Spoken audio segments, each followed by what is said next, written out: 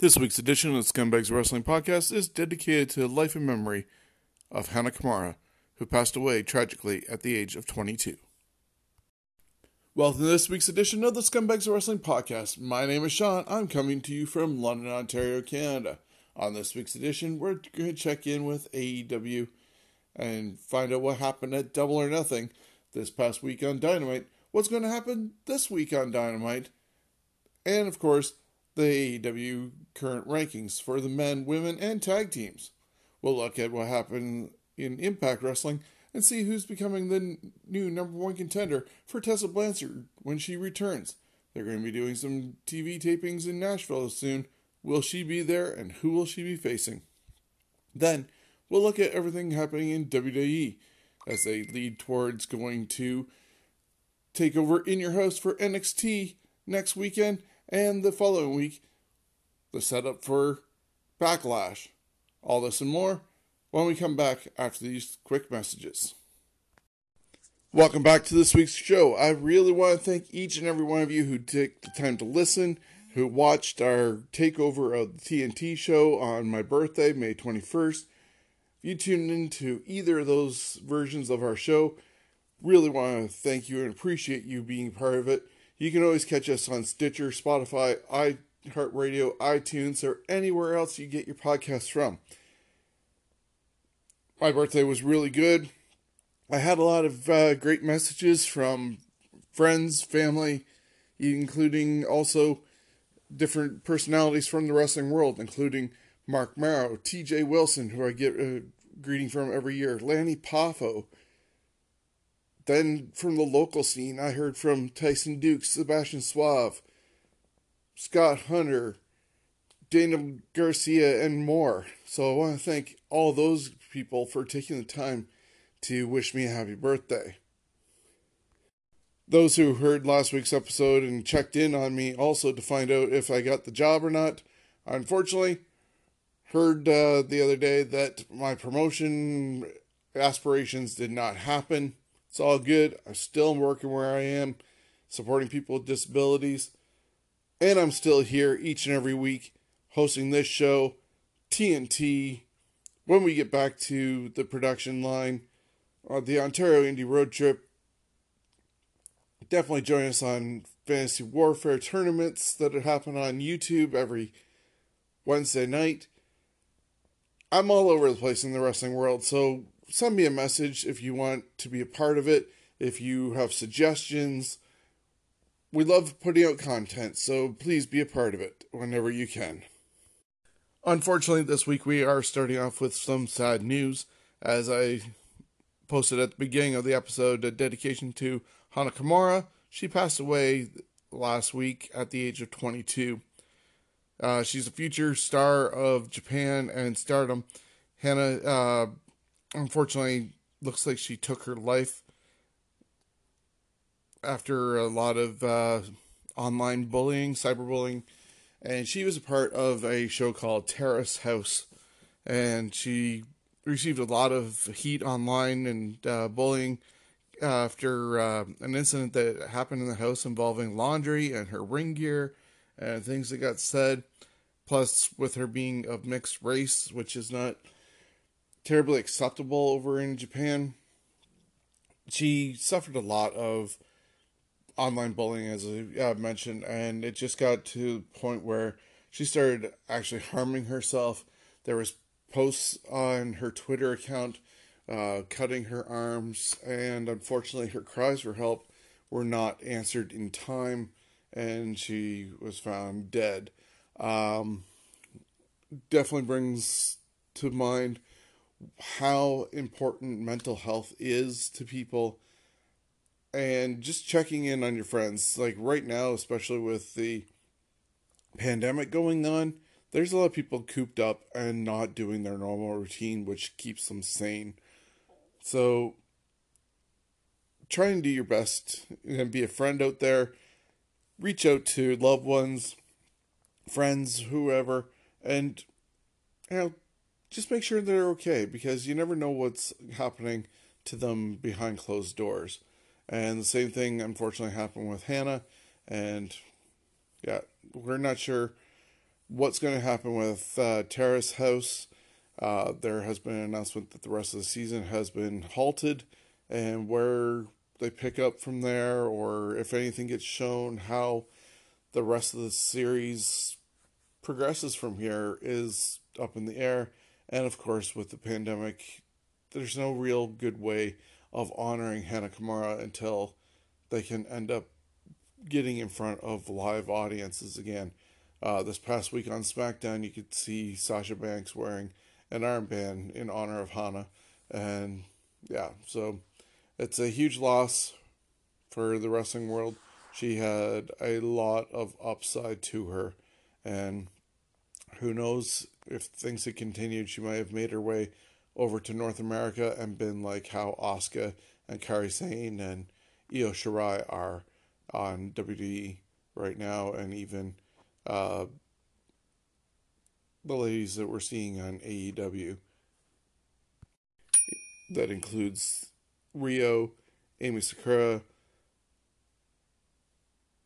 Hikaru Shida, all those talents that she probably worked with over there, and now she's gone. So our thoughts and prayers go out to her family and friends and everybody who knew her. We'd also like to congratulate, though, Bray Wyatt and JoJo for welcoming their second child into the world this past week. And there's a report that Abraham Reisman has signed a book deal with Simon & Schuster to write a biography on Vince McMahon. And I guess he worked on a biography of Stan Lee at one point, and a bunch of other different writings that he's done over the years. But in this case, with the book about Vince, it'll be interesting to see what stories make it into the final edit, and if there'll be any big surprises that we never knew or even suspected. Maybe some plot holes will get filled of where things were supposed to go and how things got changed, and just maybe different relationships Vince had with talent over the years. Vince has decades of stories to be told. Probably can't be all told in one book. So, yeah, be sure to look out for it whenever it is finished, and however many chapters and or books are needed to tell the full Vince McMahon story. Checking out all the action that happened on Impact Wrestling this week, we are still looking for who's going to be the new number one contender to Tessa Blanchard when she is able to return. Now, the tournament is down to the semifinals this week, and it starts off with Hernandez taking on Ace Austin. And this match went back and forth a lot, but in the end, Ace Austin was working over Hernandez's knee, and he finally blocked the border toss, clipped out Hernandez's knee, and hit the fold to advance to the finals. Picking up a victory was Ace Austin over Hernandez.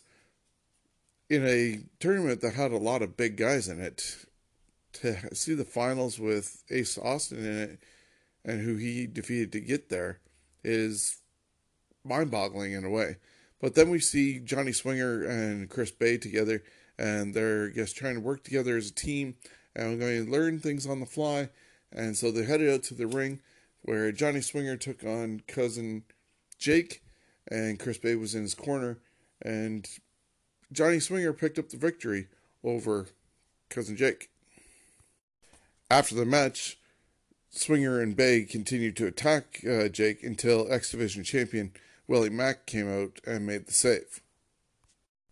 There was a segment backstage with TNA original Chase Stevens interrupting Rohit Raju's interview, and Rohit accused Chase and the other originals of trying to steal their spotlight, and this turned into a challenge for next week where Rohit will take on Stevens.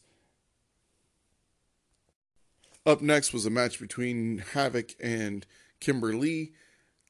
This is a result of stuff that happened a couple weeks ago in the locker room with Madison Rayne and Johnny Swinger's talk show, and Jessica Havoc had been hit with brass knucks from Kimberly. So this match definitely was going back and forth. We didn't know what was going to happen with Nevaeh, as she's been seen around the audience area and checking out matches involving Havoc. And as this match was breaking down, Kimberly had raked the eyes of Havoc, went for the brass knuckles, and as she was about to hit Havoc with them, that's when Nevaeh came out and went after Kimberly. She hit Kimber, and the referee called for the bell. The brass knuckles went flying, and Nevaeh proceeded to take out Kimberly. That's when Havoc was able to get back up. They double teamed Kimberly and finally revealed that they're on the same side. Nevaeh and Havoc are, raised each other's arms and left together, celebrating their union at the top of the stage. Then we end up seeing Kiera Hogan and Tasha Steelz bullying and beating down Kylie Rae and Susie in the backstage area. But as Susie was recovering, she started channeling her dark side of Su Yung. Joseph P. Ryan invited Jake and Dave Chris of OVE to join him at ringside for his match against Crazy Steve. That match is actually next week, and he wants to show OVE how cancel culture deals with their problems. Then we get to check in on Cody Deaner, who's finally made it back to the Deaner compound, and he's challenged the North to arrive and defend the tag team titles against himself and Wheels. The North arrive after Cody's been talking to a bunch of relatives of the Deaners all around in this barn that has a dilapidated ring in it, and the North wonder where Wheels is. There's a guy who shows up in a wheelchair, and they think, oh, great, it's against him. And it turns out that's the referee that has no legs. Then they see a tractor pull up, and one of Deaner's female cousins comes out of the tractor, and they think it's going to be a intergender match. Ethan Page starts tossing around some dinky cars, which really ticks off Cody to the fact that those cars actually belong to Wheels, and Wheels shows up, and he is got quite the size to him. People in this area would recognize him as Steve Brown. But Wheels and Cody end up going against the North. It goes all over the place, up on trailers, into trailers where hay is, all over the place. Cody gets power driven on top of a trailer by Josh Alexander. Ethan Page has Wheels in the ring, and they decide they're going to finish things off the way the North will, and they take their turns at Wheels, who keeps on kicking out. Cody's finally able to make his way back to the ring, but before he can do that, they go after the referee, who ends up doing a 619, goes for a 450 splash but misses, gets curb stomped by Josh Alexander, and when Cody's able to come back, he has Alexander in a pinning position, but the referee is down. As a double team Cody Deaner, they get rid of him, and they're about to go after him, and Wheels recovers, goes for a double choke slam, and he gets hit from behind in the crotch, and it turns out Iceman is now there, and he reveals that he has a referee's shirt on, and does a quick pin on Wheels for Ethan Page and Josh Alexander to retain their titles. They have to run from all the Deaner clan going after them, and they pretty much leave Iceman to the Deaners to take care of as they get out of harm's way with their tag team titles in tow. After that, back in Nashville, we see Gia Miller interviewing TJP and Fall Brawl. They feel that they're the number one contenders for the North when the North are able to compete in the U.S. again. But the Rascals interrupt them and remind them that they defeated TJP and Fall Brawl and Triple XL recently. So then a match is made for next week where TJP and Fall Brawl will take on the Rascals for a true number one contenders match. The Rascals end up returning to the Treehouse, where they're met with Moose, who's still claiming to be the TNA World Champion, even though TNA does not exist anymore as a promotion in that sense, and the Rascals make fun of him, but he doesn't care, and he threatens the Rascals. We see a video for Deonna Purrazzo. The Virtuosa is coming to Impact Wrestling. She's one of the talent that were recently released by WWE, but because she's an NXT talent, they only had a 30-day no-compete clause as opposed to main roster talent who have a 90-day clause. Another bizarre video was shown between Rosemary and Johnny Bravo with their relationship, and Rosemary wants Johnny Bravo to be in her corner from now on. And then the main event has Michael Elgin going against Trey of the Rascals in the number one contenders tournament semifinal match. Surprisingly enough, Elgin ends up losing, and Trey is moving on to the finals to take on Ace Austin to be the number one contender for Tessa Blanchard when she's able to return. Trey can definitely thank Sami Callihan because the lights ended up going out, and when they came back on, he was there, and he made his presence felt. Elgin turned back to Trey, and that allowed Trey to recover, and Trey then got the pin predicament to score a huge upset and move on to the finals. So all the larger and expected talent to be coming out as the number one contender, whether it was Ken Shamrock, Hernandez, Sami Callihan, or Michael Elgin, all got taken out, and you have two X Division contenders in the number one contender final, and that'll happen when Trey goes against Ace Austin. I believe it's going to be next week. And so that's everything that's happened on Impact Wrestling to lead up to the next set of tapings that's happening this weekend in Nashville, Tennessee. Looking at WWE this week, the episode of Monday Night Raw happening on Memorial Day in the United States started off with the KO show. It had Charlotte Flair, Nia Jax, and Natalya coming out. Natalya apologized to Kevin Owens for what she did last week to his set. And, of course, a brawl broke out when Nia Jax ended up showing up. In the end, the Raw Women's Champion, Asuka, stood tall. Then we had Apollo Crews challenging Andrade for the United States Championship.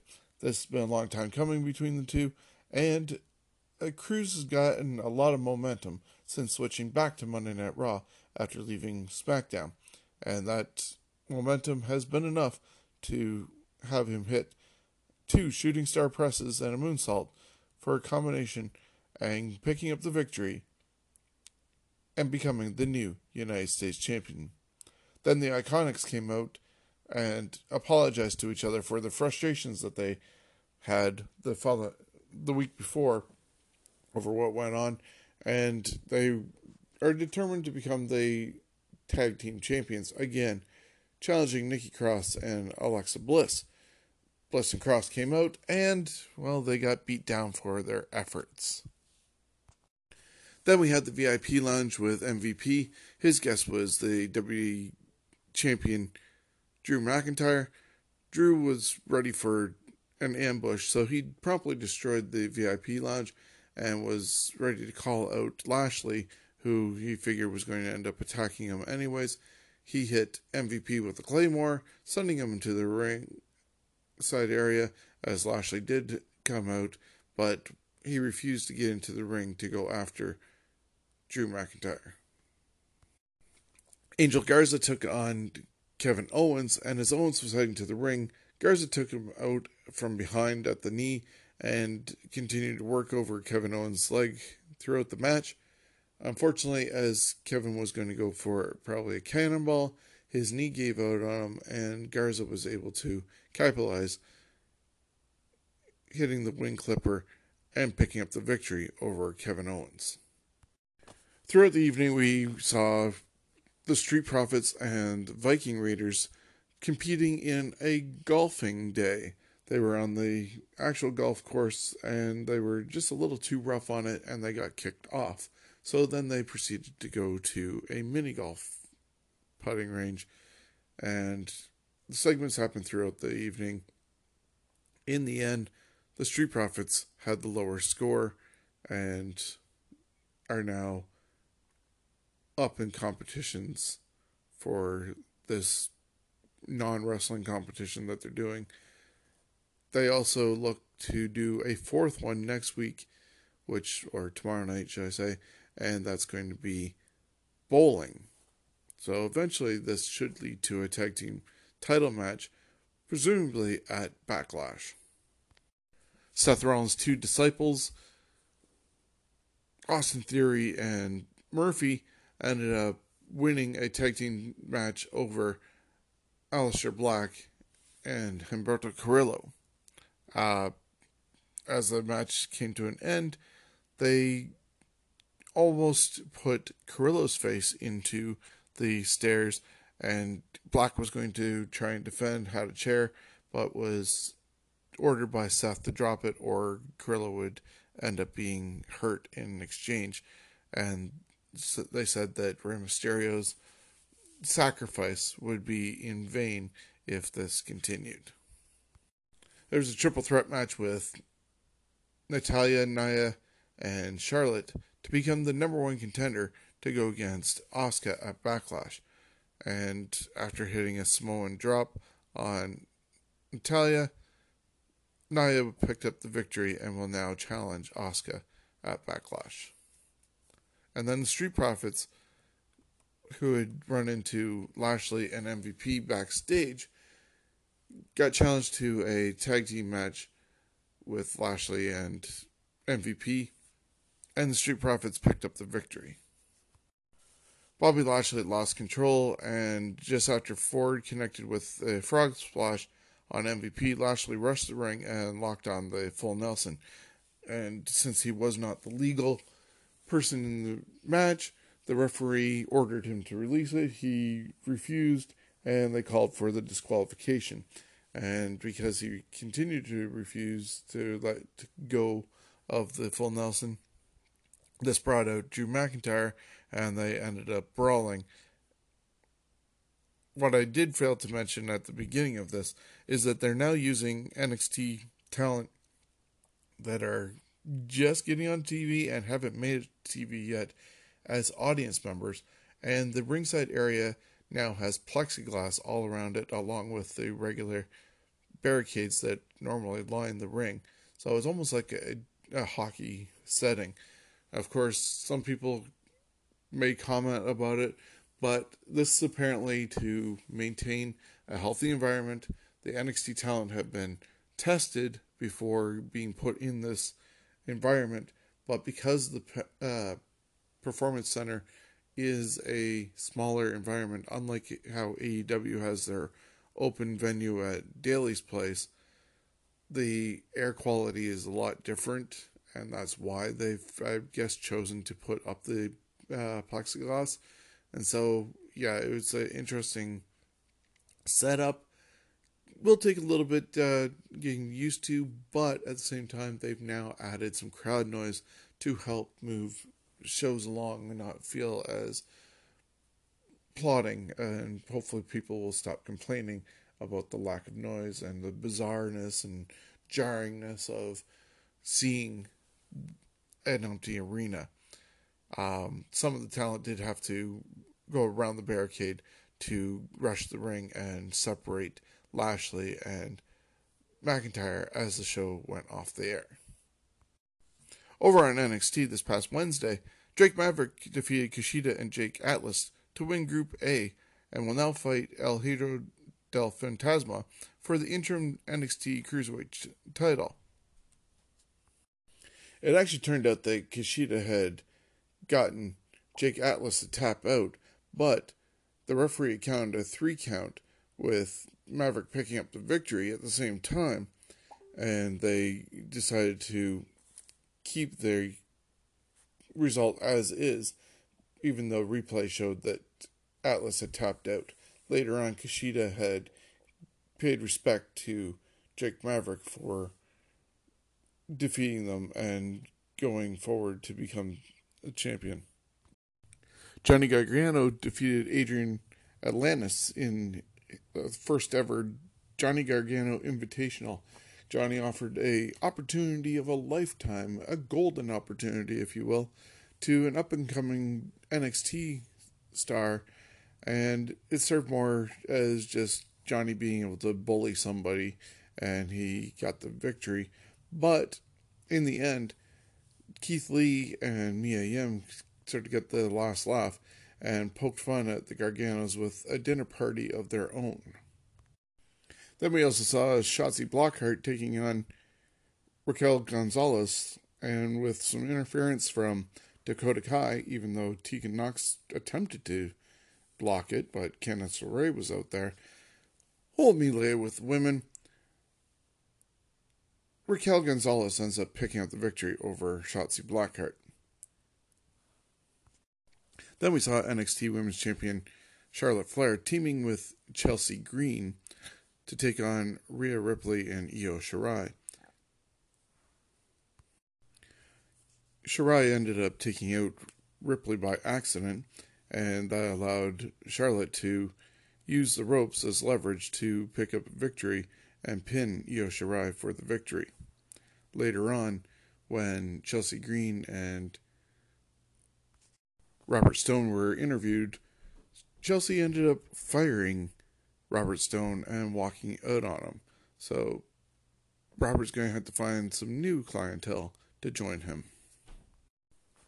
Adam Cole had a Zoom call with NXT Commissioner William Regal, and he agreed that he'll take on Velvet Dream one last time for the NXT Championship at TakeOver in Your House.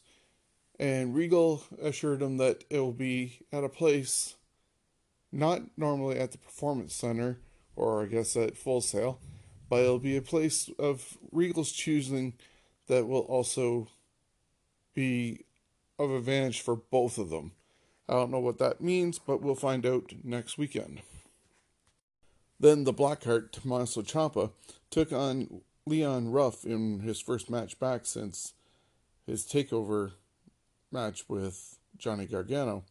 But Scarlett ended up coming to ringside to get a closer look at Ciampa during the match. Afterwards, Karrion Kross got on the screen and delivered a message to Ciampa ahead of their matchup that's going to happen at NXT TakeOver in Your House. And in the first ever NXT Fight Pit, Kurt Angle was the special referee in a match featuring Timothy Thatcher and Matt Riddle. Matt Riddle unfortunately lost this match to Thatcher, because Thatcher claimed victory by refusing to relinquish a rear naked choke and rendered Matt Riddle unconscious, and Angle had to award the match to Thatcher. At the same time, it really didn't matter, because then on Friday night, Angle announced that Matt Riddle is making his way to SmackDown. So that sets up NXT TakeOver in Your House happening next Sunday, June 7th. And there's 5 matches on the card at the moment. And that has Tommaso Ciampa taking on Karrion Kross, who will have Scarlett in his corner. NXT Women's title will be on the line as Charlotte defends against Rhea Ripley and Io Shirai in a triple threat match. Damian Priest will take on Finn Balor. The NXT North American title will be on the line as Keith Lee defends against Johnny Gargano, and you're sure to see Mia Yim seconding Keith Lee and Candice LeRae seconding Johnny Gargano. And then the NXT Championship will be on line as Adam Cole takes on Velveteen Dream in a location yet to be determined, along with a stipulation by William Regal. Maybe we'll find out this Wednesday. If not, it won't be until TakeOver in Your House. So that's what's going on with NXT. And finally, over on SmackDown, it began with a car crash that happened outside of the Performance Center, and Renee Young was trying to report on it. It appears that a car had taken out Elias, so there was an ambulance there loading up Elias and taking care of him medically. Renee was trying to figure out what was going on.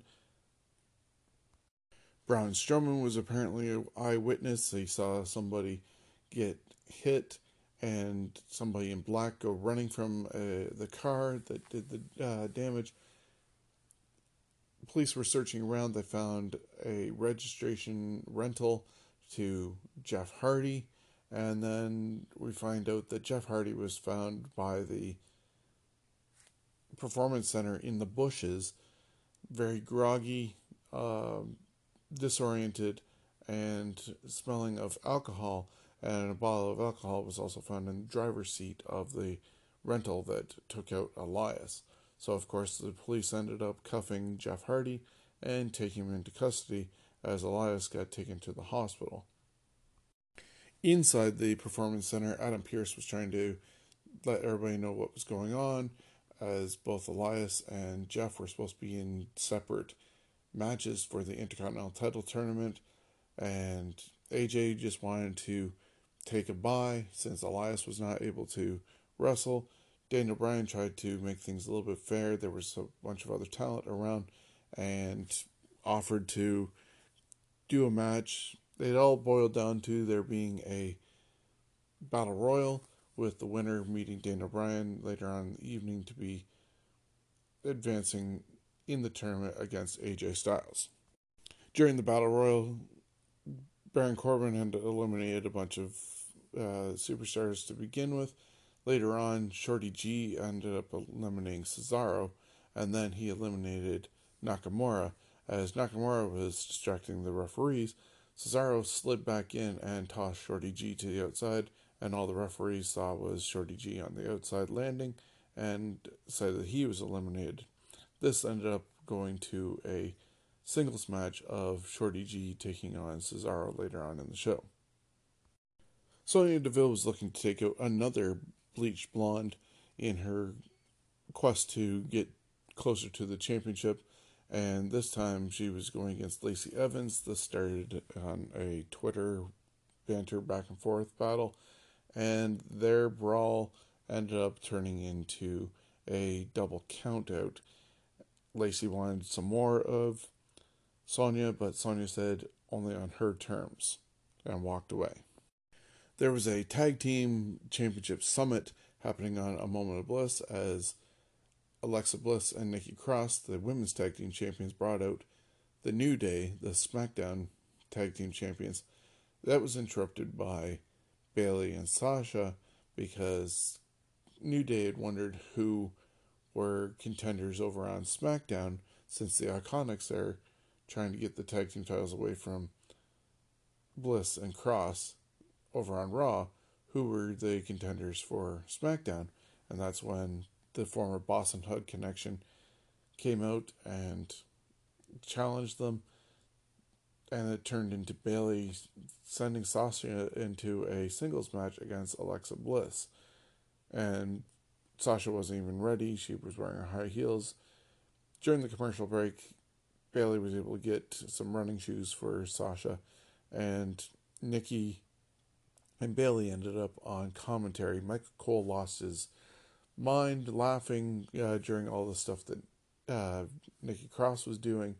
Eventually, Nikki tried to stop Bayley from getting involved. Bayley pushed her into Alexa Bliss, and during all that, Sasha was able to pick up a victory after Nikki had knocked down Alexa. So looks like there's two sets of contenders trying to get the tag team titles away from Bliss and Cross. In a really good and competitive matchup, Shorty G ended up picking up the victory over Cesaro with a quick roll-up.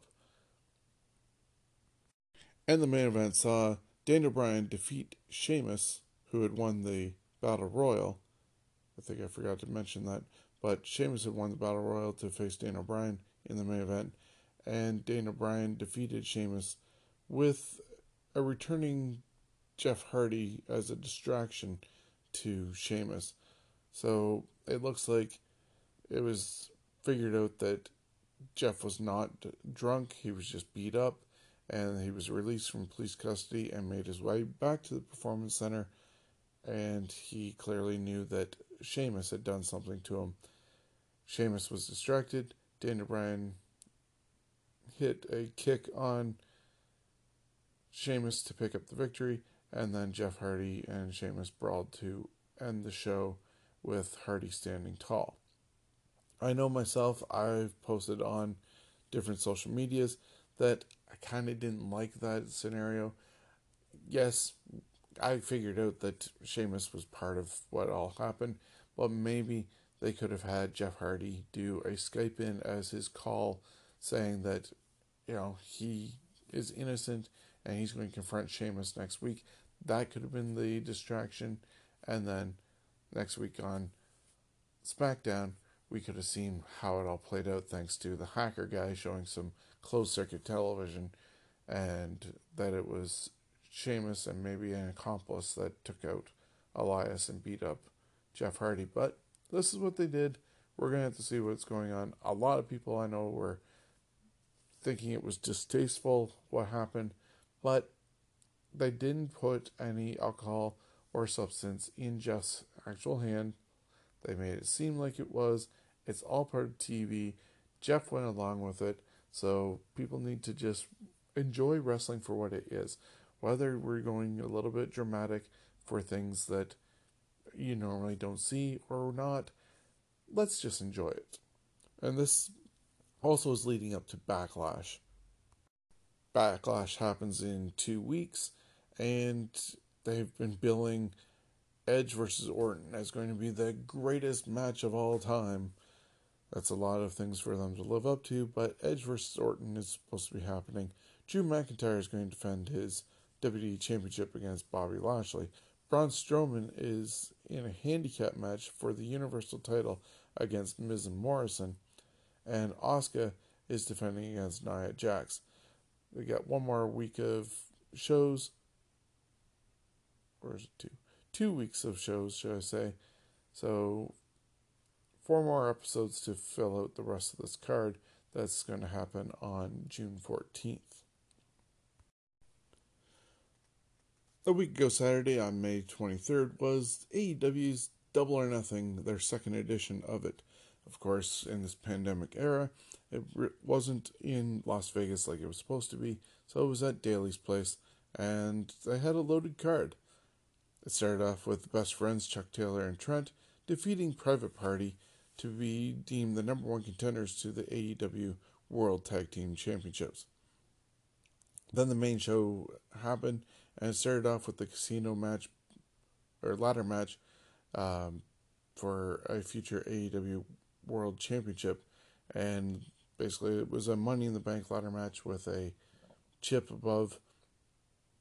Some really chaotic and crazy bumps all over the place. Everybody seemed to have their one spot.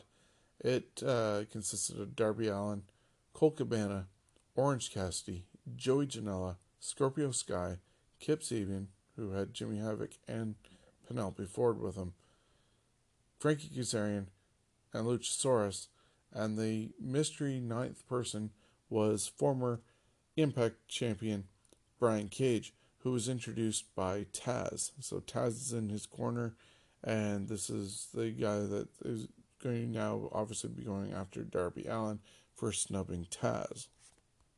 Once again, there were some really huge spots in this and some crazy things with the ladders. It all ended with, though, Brian Cage claiming the poker chip for himself, holding it above his head, and he is now earned himself a future championship match at Fyter Fest against Moxley whenever they decide that Fyter Fest is going to happen. One of my favorite matches of the night was MJF, who had Wardlow by his side, taking on Jungle Boy. MJF ended up picking up the victory, and it was a good 17 plus minutes of action with these two going at it. Then we had the finals of the TNT tournament to crown the first ever AEW TNT champion.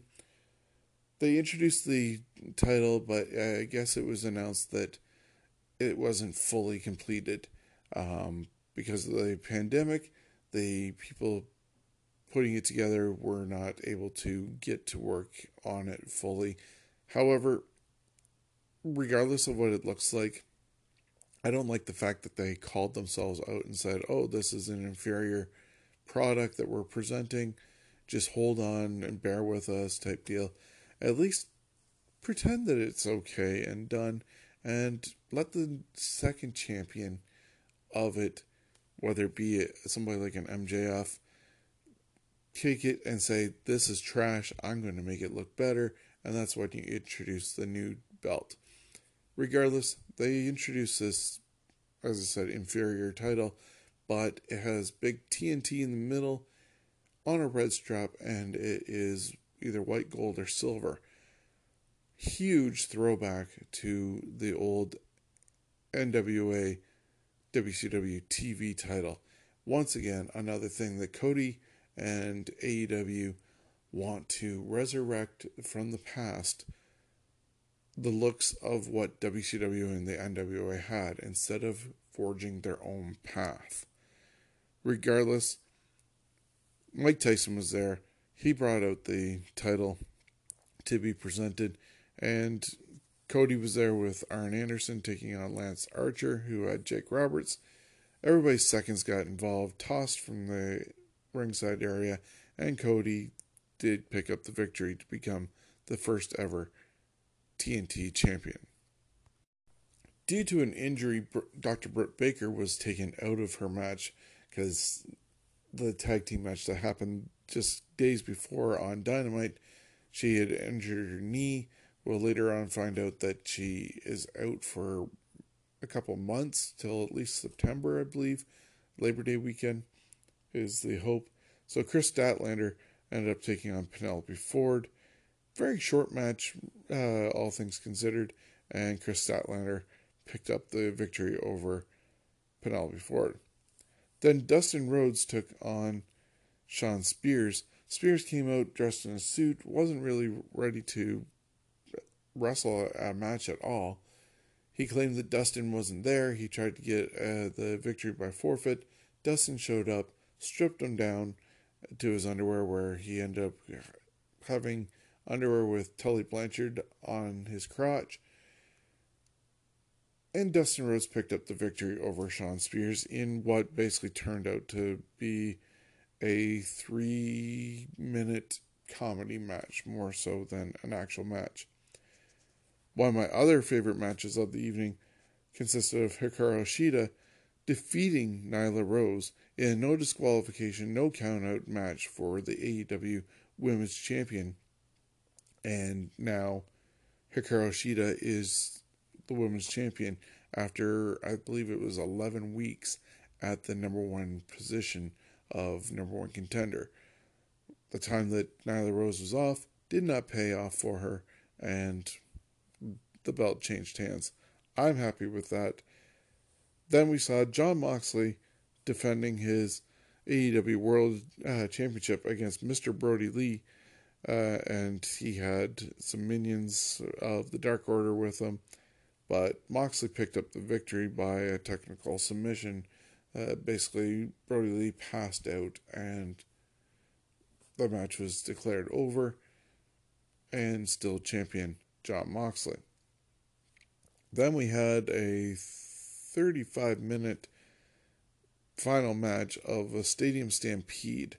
I read and heard on Jericho's podcast that apparently that took 9 hours to film, from 9 at night till 6 in the morning. So on Friday night at 9 until Saturday morning at 6 a.m. And then 3 hours of editing just to put it together to give us 35 minutes of action. And that had Matt Hardy and the Elite, Adam Page, Kenny Omega, Matt and Nick Jackson, taking on and defeating the Inner Circle with Chris Jericho, Jake Hager, Sammy Guevara, Santana, and Ortiz. They went all over the football stadium of the Jaguars. The mascot got involved. There was cheerleaders. There was a drowning segment where Matt Hardy was changing characters. Thought that was a little bit in poor taste considering Shad Gaspar had just drowned a few days before that in the ocean. Just, if they're going to change characters for Matt Hardy the way he's been doing it, they can find a better way of doing that than that. The ending saw Sammy Guevara take a huge one-winged angel off of like 20 feet up in the air from Kenny Omega, and that gave the victory to the Elite and Matt Hardy. Apparently, Matt Jackson was also wrestling this match with a broken rib. So, Le Champion and company came up short in this. Decent pay-per-view, all things considered. The Stampede was more of a comedy spot fest. The two best matches of the night were definitely MJF and Jungle Boy, and Hikaru Shida and Nyla Rose. So, yeah, regardless of Cody winning the championship, I definitely enjoyed the other matches better. It's a mix. They do things so good at one point and then so bad at another, and which takes us to Dynamite for this week. The opening contest was a 6-man tag match with Matt and Nick Jackson, the Young Bucks, teaming with Broken Matt Hardy, and they had him back to his Omega Days sort of outfit, taking on Private Party and Joey Janela. This match really disappointed me because it was spot after spot, but you could tell, especially on the part of Joey Janela and Private Party, they get hit and then quickly just move or bend over and wait for the next thing to go. It did not flow as a solid dance for me, and it just looked really bad. At one point, the Private Party ended up diving over the top ropes and into the Bucks, and Mark Quinn ended up tweaking his knee and causing an injury. Also, during the match, the Young Bucks ended up in the audience, and a brawl started with Butcher and Blade. But with Quinn injured, they were scrambling to figure out what to do next, and that wasn't enough for Cassidy and Janela to do anything. Cassidy tried to finish off Matt Hardy with an inside cradle, but the Bucks hit their more bang for your buck finisher, and the team pinned Cassidy. Matt then went out and checked on Mark Quinn and helped him get to the back. That's when Butcher and Blade ended up jumping the Young Bucks from behind, and while the Bucks had been celebrating their victory in the ring, next thing you know, Dax Harwood and Cash Wheeler, now going by hashtag FTR, pulled up in a lowrider truck and came to the ringside and got in the ring. They approached the Bucks in the ring, but instead of going after them, they went after Butcher and Blade. FTR then gave a spike piledriver to the Blade and finished off the Butcher. So they're doing the spike piledriver like they're people that were really comparing them to before the Brainbusters. And later on, there was actually a picture of the Brainbusters telling an arm with Dax and Cash. So, nice play off that. I gotta be honest, I was okay with that. FTR being there, they need to figure out what their actual name is going to be. They have a t-shirt now out on Pro Wrestling Tees that says F the rest. So that's what FTR stands for in their case for that shirt. But, eventually they're going to go against the Bucks. Right now, they're on the same side of being faces, and just depends on which team is going to go after Butcher and Blade first. Jon Moxley then came out to the commentary desk to watch Brian Cage, who had Taz by his side, utterly destroy Lee Johnson. After the match, Taz warned Moxley that that's what he'll end up dealing with at Fyter Fest. Once again, they have no idea when Fyter Fest is going to happen. Just pick a day, and it's going to be a Saturday most likely, and just go with it because you have Daly's Place or Daly's Place all along. And Fyter Fest was usually just like a $10 show on Fight Network or something like that. So just get it over and done with. Pick your day, and we know that Moxley against Cage is going to happen. Tony Schiavone welcomed Dr. Britt Baker out. She gave an update on her injury, said that she's going to be out until All Out, which is supposed to be happening in September, on Labor Day weekend. I believe it's September 5th. And she then proceeded to run down the rules of being a role model. And rule number 3 is don't hurt the role model. She had Rebel by her side to flip the chart. She was calling Rebel Rhea, and just, yeah, we're going to possibly see stuff like this up until she can come back, but it's a good use of her building her character.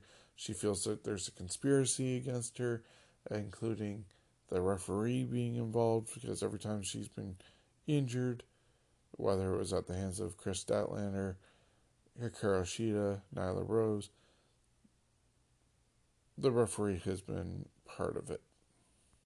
So she called out Aubrey Edwards and thought that it was more than just a coincidence that she's part of it. Alex Marvez was backstage trying to interview the Inner Circle. They made fun of him, and Orange Cassidy was seen roaming around the back and was distracting Jericho. So they definitely were pegging Orange to get revenge later on. Unfortunately, the new AEW Women's Champion Hikaru Shida had a horrible non-title match with Christy James. Yeah, just really, really ugly. It was James way too green and did not make Shida look good at all. Shida, though, did pick up a victory, and that's the best I can say for that match. Cody then came out to talk to Tony Schiavone about the newly won TNT Championship, and he's basically going to have that be defended each and every week on Dynamite, and has an open challenge. In this case, though, next week he'll defend the title for the first time against whoever came out on top of the Battle Royal that they were having later on in the evening. They had a tag team match with SoCal Uncensored, Frankie Kazarian and Scorpio Sky, taking on Jimmy Havoc and Kip Sabian. Penelope Ford was at ringside with them. And the winners of this match were going to get a match against Hangman Page and Kenny Omega next week on the show for the tag team titles. And, of course, whoever comes out of that will go against Best Friends at Fyter Fest. SCU was in control near the end and was about to give Havoc the finisher, but Penelope Ford ended up grabbing Kaz's leg, and Sky was pinned by Jimmy Havoc after a Michinoku driver combination with Sabian. So now Jimmy Havoc and Kip Sabian are going to go against Page and Omega for the tag team titles next week. Backstage, they had a promo with MJF saying that he was going to win the Battle Royal and that it was going to come down to him and Wardlow knew what to do when it came down to those two. And of course, they teased some tension between them, but MJF then laughed it off and walked away. This led to the Battle Royal, and the winner was going to get a shot at the American Nightmare Cody. People like Wardlow were in it, Sonny Kiss, MJF, Billy Gunn, Colt Cabana, Jungle Boy, members of Dark Order, Brandon Cutler, Luchasaurus. There was a good 10 to 12 contenders in there. And when Orange Cassidy went to come out, he got attacked by the Inner Circle, Santana and Ortiz, after what he supposedly did to distract Jericho during their promo earlier. Marco Stunt ended up getting rid of Christopher Daniels in somewhat of an upset, but then Wardlow quickly got rid of Marco. Some other people like Peter Avalon and Brandon Cutler had been eliminated earlier. There was a stare down between Luchasaurus and Billy Gunn at one point, where Billy Gunn never looked like a giant before, but in this setup, he comes off as a huge giant. And when they're trying to put Luchasaurus and Wardlow looking like the big giants of the company, and having Billy Gunn be bigger than them, not a good scene. In the end, it did come down to MJF, Jungle Boy, Wardlow, and Orange Cassidy was able to recover to get up and come into the match. MJF got his ring, and they were going to double team Orange Cassidy, and Cassidy got out of the way. Wardlow got hit. They quickly got rid of MJF, Cassidy, and Jungle Boy did, turned around and got rid of the stunned Wardlow, leaving it down to Jungle Boy and Orange Cassidy for a good 2 minutes of action.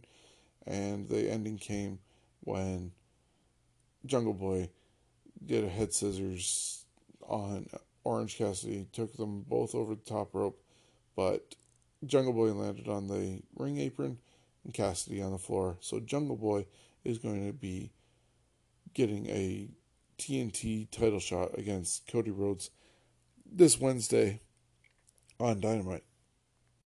Then it was time for the end segment where the Inner Circle were going to have a pep rally to cheer each other up, even though they had lost at Double or Nothing. They had a bunch of t-shirts that were made as being the Stadium Stampede champions, so they had to get rid of those shirts. They were throwing them to the audience, and some audience members were throwing them back at them.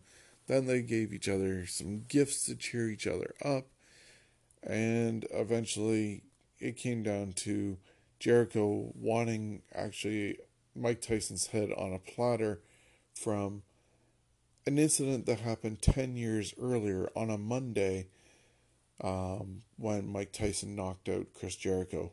Do not Google it unless you want to see the worst ghost punch ever. Sammy Guevara said he didn't have a way of getting Tyson's head on a platter, but he had cheese and some bubbly, and they discovered the bubbly was gone, and so was the cheese, which then out came Mike Tyson with a bunch of MMA fighters. Tyson got into Jericho's face, had a struggle and fight with a t-shirt that he tried to rip off. So basically Pro Wrestling Tees beat Mike Tyson, blew him up. Tyson acted like a fool in front of Jericho, who was trying to cut a promo, and eventually Jericho just pushed Tyson, and they reenacted then the Tyson Steve Austin melee from 22 years ago on a Monday night. So unfortunately, calling back to old history, I don't mind it so much if it makes sense, but when it's blatantly ripping off and redoing something, totally bad. Jericho looks so bad. I'm a fan of Chris Jericho. Tyson looked like, totally horrible. Once again, like I said, blown up by a t-shirt. I don't get it. Where this is leading to, I can only imagine. Some rumors have it being that Jericho and Tyson are going to do something at Fyter Fest when that comes about. So one can only hope that those rumors are wrong, but that's where things are sitting at the moment, and that's how Dynamite went off the air. To wrap up our look at AEW, going to do the rankings for May 27th. In the tag team division, your champions are Kenny Omega and Hangman Page with a perfect 6-0 record. The contenders, though, at number 5, with a 2-2 record, the Young Bucks. Falling from number 1 down to number 4 with a 5-0 record is the Dark Order.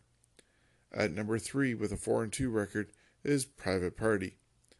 At number 2 with a 4-0 record is QT Marshall and Dustin Rhodes. And currently in first place in the rankings, and also after winning their match at Double or Nothing on the pre-show with a 9-3 record, is Best Friends Chuck Taylor and Trent.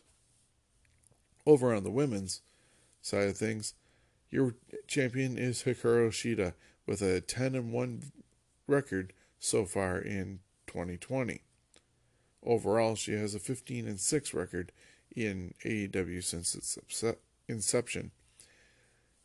At number 5 with a 3-3 record is Penelope Ford. At number 4 with a 1-1 record, Yuka Sakazaki. At number 4, she'll be on the shelf for a while with a 4-4 record, Dr. Britt Baker in the third position. In number 2 is Chris Statlander, also with a 4-4 record. And at number 1, the former AEW Women's World Champion, Nyla Rose, with a 5-2 record. Then, with the men in singles competition, they're listing both the champions, Jon Moxley with a 12-0 record, and Cody with the TNT Championship with a 10-1 record. Your top 5 contenders, though, for those gentlemen, include at number 5, Darby Allin with a 6-4 record. At number 4 with a 4-0 record, Kenny Omega. At number 3 with a 5-1 record, you're looking at Mr. Brody Lee. At number 2 with a 5-1 record, the Murder Hawk Monster, Lance Archer. And at number 1 with a perfect 6-0 record, MJF. Hopefully these records do mean something, and we see somebody like an MJF get an actual title shot that's rightfully deserved. And that's the rundown for AEW for this week.